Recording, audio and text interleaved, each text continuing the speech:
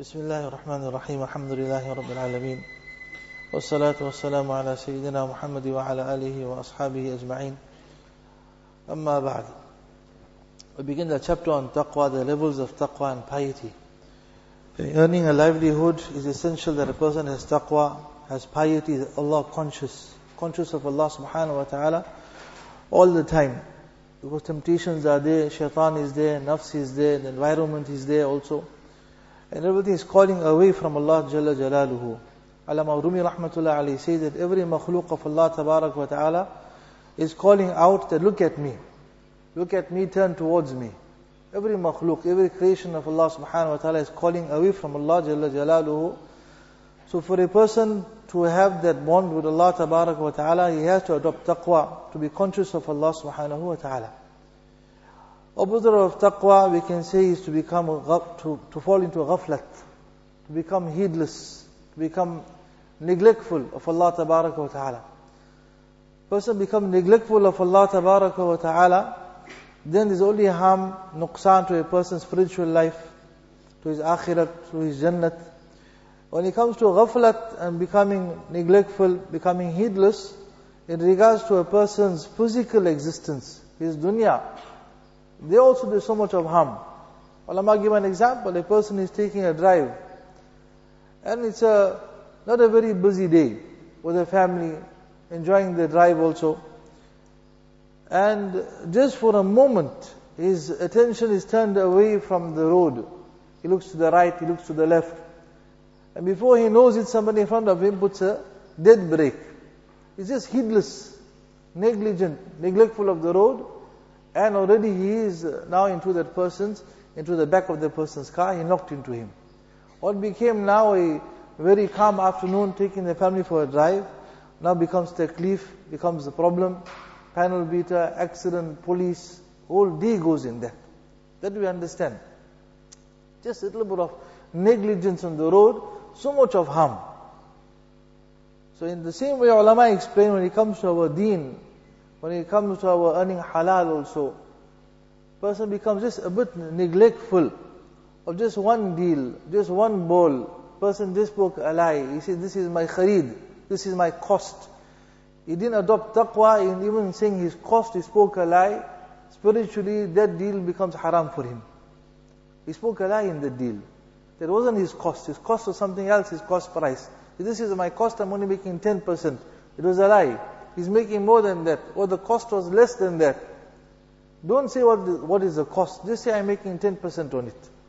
But don't lie about the cost. It just now left taqwa for that moment already. There's a taint in his rosy, in his sustenance already. So how much of taqwa is needed now for a person to pass through the test every day? Imam Ghazali rahmatullah alayhi has mentioned Allah subhanahu wa ta'ala has a fixed consumption of halal and pure food with worship. Ya ayyuha Rasul, kulu min at-tayyibat. Allah Ta'ala mentioned in Quran Sharif that when it comes to a person consuming halal, he has to have taqwa in him. Allah subhanahu wa ta'ala states, eat pure foods and perform good deeds. These two are joined together, eating pure and doing good a'mal. Rasulullah sallallahu alayhi wasallam said, seeking halal sustenance is a compulsory duty on every Muslim. Seeking halal sustenance is a compulsory duty on every Muslim, after the other compulsory duties, that is Iman and Salah. After Iman and Salah, which is farz upon a person, then earning a livelihood becomes farz upon a person. Not the other way around, that a person gives up his Salah and Iman for his sustenance, which is so common nowadays. This is ghaflat. That because of the shop, because of his duty, because of his studies, whatever it may be, to the extent that now we have questions coming. Can I leave my shop open during Jummah Salah time? Whereas it should be the other way around. But now the question is that I have a non-Muslim manager, can he continue running the shop and I go for Jummah Salah? Because Allah Ta'ala's explicit command, فَسَعَوْا إِلَىٰ ذِكْرِ اللَّهِ وَذَرُوا الْبَيْعِ, that hasten towards the Jummah Salah, وَذَرُوا الْبَيْعِ, and abandon, leave out your transactions and your business. Yes, technically speaking, whatever rosy he earns while the shop is open and there's a non-Muslim manager there, it will be halal for him. But what is the chahat and the mansha and the demand of Allah subhanahu wa ta'ala? Leave it out. They forget about it now, they run towards me. Then in the same Jumu'ah ayat, Allah Ta'ala says, after salah, وَابْتَغُوا مِنْ فَضْلِ اللَّهِ. Then now go out and seek the rozi from Allah Tabarak wa Ta'ala after Salatul Jumu'ah. So here, Nabi alayhi salatu wasalam says that seeking halal sustenance is compulsory duty upon every Muslim.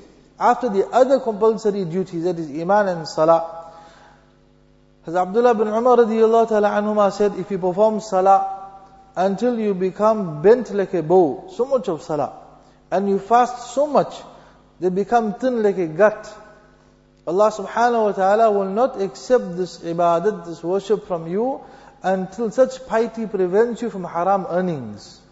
As Abdullah bin Umar radiyallahu ta'ala anhuma said, if you perform salah until you become bent like a bow, and you fast so much that become thin like a gut, Allah subhanahu wa ta'ala will not accept this ibadat from you, until such piety and taqwa prevents you from haram earnings. Making ibadat together with consuming haram is like building a house on excrement, building a house on feces. It can't hold. That will be the condition of a person's income. Meaning now there will be only a stench in there. There's nothing good in there. And speaking to the youngsters also, the challenge out there, we're in IT business. We've gone into IT, we got our degree already. The only avenues that are attractive is the banks right now. The banks and different insurance companies. They need youngsters with IT, and such a challenge now for that youngster to have taqwa.